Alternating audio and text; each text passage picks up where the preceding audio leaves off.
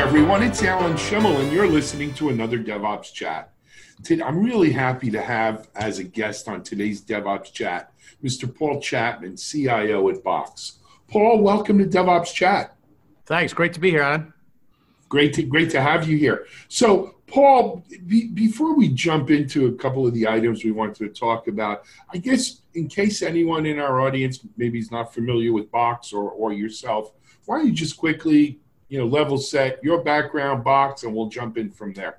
Sure. Maybe I'll start with just a little background, an accelerated bio of sorts. Been in the technology space for quite some time now. I like to joke that although this is the truth, I was a COBOL programmer and an RPG programmer back in the late 80s. So I'll fast forward to today and say a lot has gone on in between. I've had to reinvent myself many times over to stay relevant.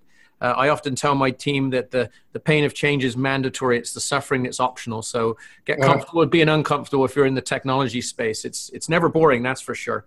Yep. Done a lot of things in between, but thoroughly enjoying my time over here at Box. We're a born in the cloud, grown up digital company, very forward thinking, innovative, and we're helping tens of thousands of organizations around the world to help to transform and digitize the workplace. Fantastic. So, Paul, you mentioned Box, and it is, we talk about unicorns and cloud natives and these kinds of things. Box is certainly a member of the club. And while they themselves, generally these kinds of companies like Box eat their own dog food in terms of what they preach and everything, we almost take for granted the transformative wave that they've ushered in. I'm your age or maybe more. I remember, the 1984 commercial, right? With the hammer. Mm-hmm. The Apple one, the famous Apple one. The Apple commercial, sure, the Mac commercial. So, in a lot of ways, companies like Box and as a poster child for it, have broken through the silos that in the IT world you and I grew up in kind of held us, bound. If you can, give our audience a little bit of, I don't know if that was intentional, that it breaks down silos, or it was an unintended consequence, but talk to us about how is it helping to break down, how does it usher in what, digital transformation is something everyone talks about. How does it help with that?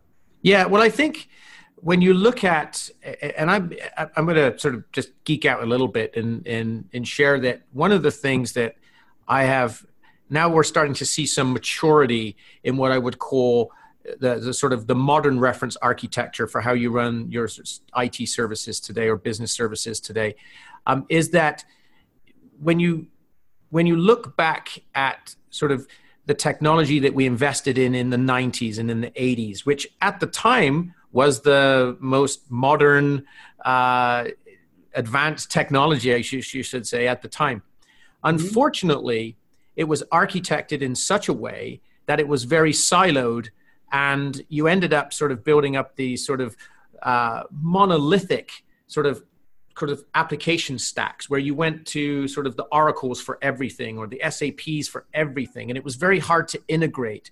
And unfortunately, what happened is you sacrificed a lot of what I would call best of breed capability and innovation in that model. And because that architecture doesn't, in a sort of stepwise linear way, evolve to support today's way of working. Today we have a new style of employee, one that is grown up digital, that's been educated by consumer experiences, that expects a certain set of things when they enter the workplace.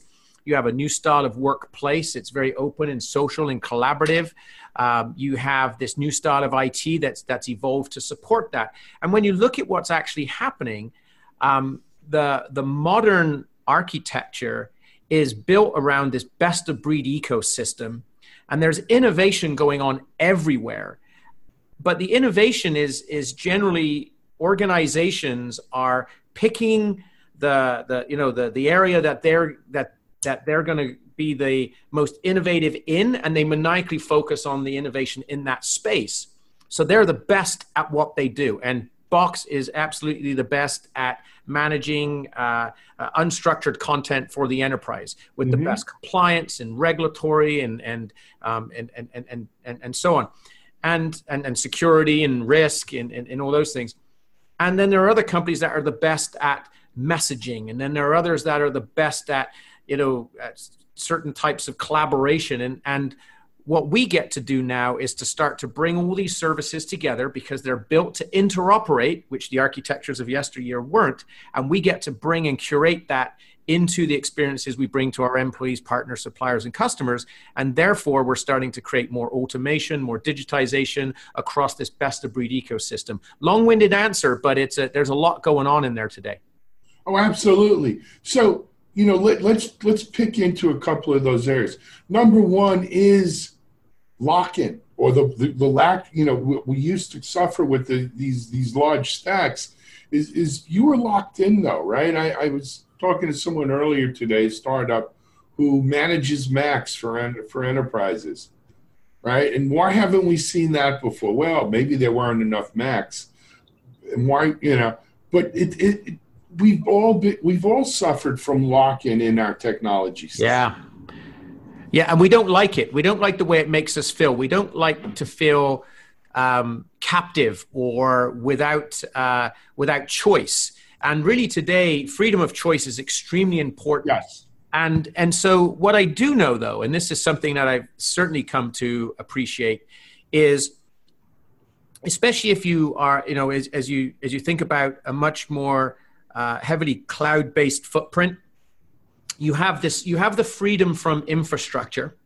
Yeah. You have the freedom from direct sort of operational responsibilities that in our past lives, we had significant operational responsibilities, managing a lot of technical debt and infrastructure and so on. And we had to manage, service levels, capacity, performance, backups, failover, all the things that are just really keeping the lights on. We're not adding any material value necessarily directly to the business. It's the services that run on top. And so what I've seen is that now as you start to move to a cloud-based model, which is much more subscription-based, the on-ramps are a little smaller, the off-ramps are a little smaller, the ability to change out services for services that may not be as innovating as fast as others are is a little easier. But I think the key thing is this. Every one of those services that you subscribe to, it's a mutually beneficial outcome. They have to earn your business on an ongoing basis. Yep, on a minute by minute, not even daily. If not, the subscription stops and you move it somewhere else. And if they are not maniacally focused on innovating in their space, having highly reliable, scalable services, having services that meet your compliance and regulatory requirements, and having services that meet your trust and risk criteria for that particular service, they don't have a business.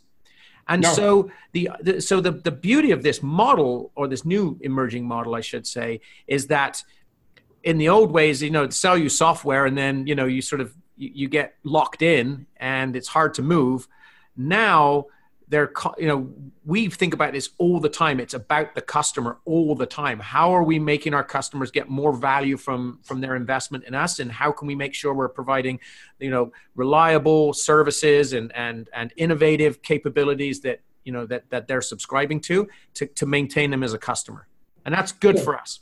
Absolutely. So I would even go further, Paul. I'd say the hardware vendors locked you in more than the software guys even did. Right? When you made decisions, whether you were on Solaris or this flavor of Unix or Microsoft or what have you, or HP. I mean, HP, and I know you used to be at HP, no disrespect to them, but they were really good at talking about freedom and best of breed while locking you in tighter than a drum. But today, so to me, this all refers to something that I call portability. Right? We have, as consumers, as customers, we have such portability today where we can take our stuff up and go. It'll run anywhere we want, just about. It's a great point. Actually, a really good point. And the infrastructure, I was focusing on the services piece, but you're absolutely right. As I mentioned, the freedom from infrastructure in the cloud world. It's like, no offense to the infrastructure providers. It's just, I add more value to my organization when I'm not focused on those things. It's a give back of time. And one of the most precious things we can give anybody is time. And I'm able to use that time to do what I would consider much higher value, Yep. Contribute at a much higher value to the organization because of that. Absolutely. Paul, I want to transition to another topic that we spoke about, but I think you give me a great segue here. And that is that when we talk about things like transformation and thriving and leveraging what the technology world has to offer us today, so much of it, frankly, isn't hardware or even software. The success or failure of organizations is often based on their culture and their people. Right. And some, we live in a gee whiz world where we take things we were talking offhand about, answering the doorbell from China. But organizations can't really thrive, compete, and transform without that cultural sort of, happening. Curious on your thoughts on that. Yeah, it probably, at Box, we talk a lot about, the future of work. And also we talk a lot about, it's not about rewriting your software, it's about rewriting your company. And when we look at companies that, if you look at just some of the statistics, 52% of the Fortune 500 have disappeared since the year 2000. And if you do the math, that's more than one per month. And a lot of people get into this techno panic thinking it's technology that's disrupting these companies. But the reality of it is technology is enabling that disruption, but the technology that's doing this is available to everybody, including the incumbents that have built their business models and their operating models on sort of a sort of legacy way of working. And you have, if you look at the companies that are disrupting, it's because they have a different operating model. They have different business models. They have different, they operate culturally very different. And the cultural shifts are really, really hard, especially in organizations that have become very established in their markets, because that's what got them there. And the reality of it is, we used to coin this term, sort of this frozen middle of part of an organization that doesn't necessarily have aligned incentives to change. Yeah. No. Because it's like, what's in it for me on the other side of this change? And they say at any given point, a third of an organization, and varies from company to company, but a third of an organization knows where you're going and how you're going to get there. A third doesn't, but they're willing to learn and invest and figure it out. And a third doesn't, never will, isn't interested, And that's resistance. And the resistance to change has to be resolved. A lot of companies will figure out maybe what they need to do and even why they need to do it, but it's the execution of the how. And sometimes that how is where it really holds people back, because they realize that they may not be able to get there with the culture and the people they have, and they switch out leaders and so on. And I can share some more in what I'm seeing companies that are able to do this successfully. Most of them, it does take sort of what I would call sort of breaking the company somewhat in order to come out. No, you got to burn it down, right? And I don't want to burn it down, but there has to be fundamental change. Last question, because I know we're running low on time, but how important is leadership, right? As a CIO, this is kind of this is a big part of your role, right? But how important is leadership in making that transformation? It is. It's absolutely key. You can't do it without the right leadership mindsets and call it coalesce support. So I'll give you a recent example that I was talking to a CIO of a very, very large company that had been struggling with call it reinventing itself and reestablishing itself in a new modern digital world, and was starting to make some success there. And one of the questions that we often get asked as CIOs is, what's your partnership model look like or your engagement model look like with the business? And how do you think about change management? And like I said, I went to school to learn how to do programming in COBOL and RPG. I never went and got a PhD in change management. No, I'm not an expert at trying to change the mindsets of thousands of people across an organization when at least a third of them, based on our numbers, don't even want to, right? Yep. I'm jesting a little bit. The CIO is one of the best partners to enable change, but isn't necessarily always in the best position to drive that change across the organization. You have to have leadership alignment and so on. And the company I was talking to the CIO, and he was asked that question, what's your, people are interested because they're starting to see meaningful change. And they asked him about his relationship model with the business. And he said, here's what happened. When we got our new CEO, he went to all of the heads of all the different business functions that we have and said, if we are going to transform, if we're going to think like a digital company, if we're going to think like a technology company, and we're going to disrupt, it's incumbent upon every single one of you, business leaders, not for IT to come to you and say, here's what our model for working with you is. It's what is your model for working with IT? What is your model for working with the CIO?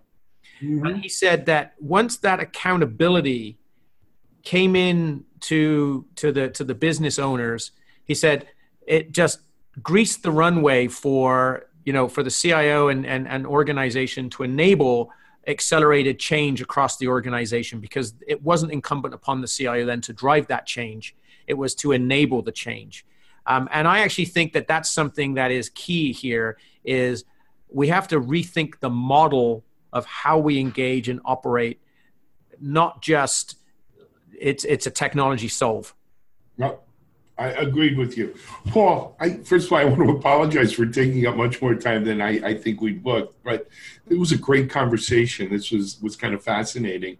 Maybe we can have you on another chat at some point, or sure, some of the other vehicles we use. But look, continued success with Box. We're customers here at DevOps.com, only for our most important data. But anyway, thanks for being our guest on DevOps Chat today, and we'll speak to you soon. Appreciate it. It's fun hanging out. All righty. This is Alan Schimmel for DevOps.com. Thanks for listening. This is another DevOps Chat. See you soon, everyone. Take care.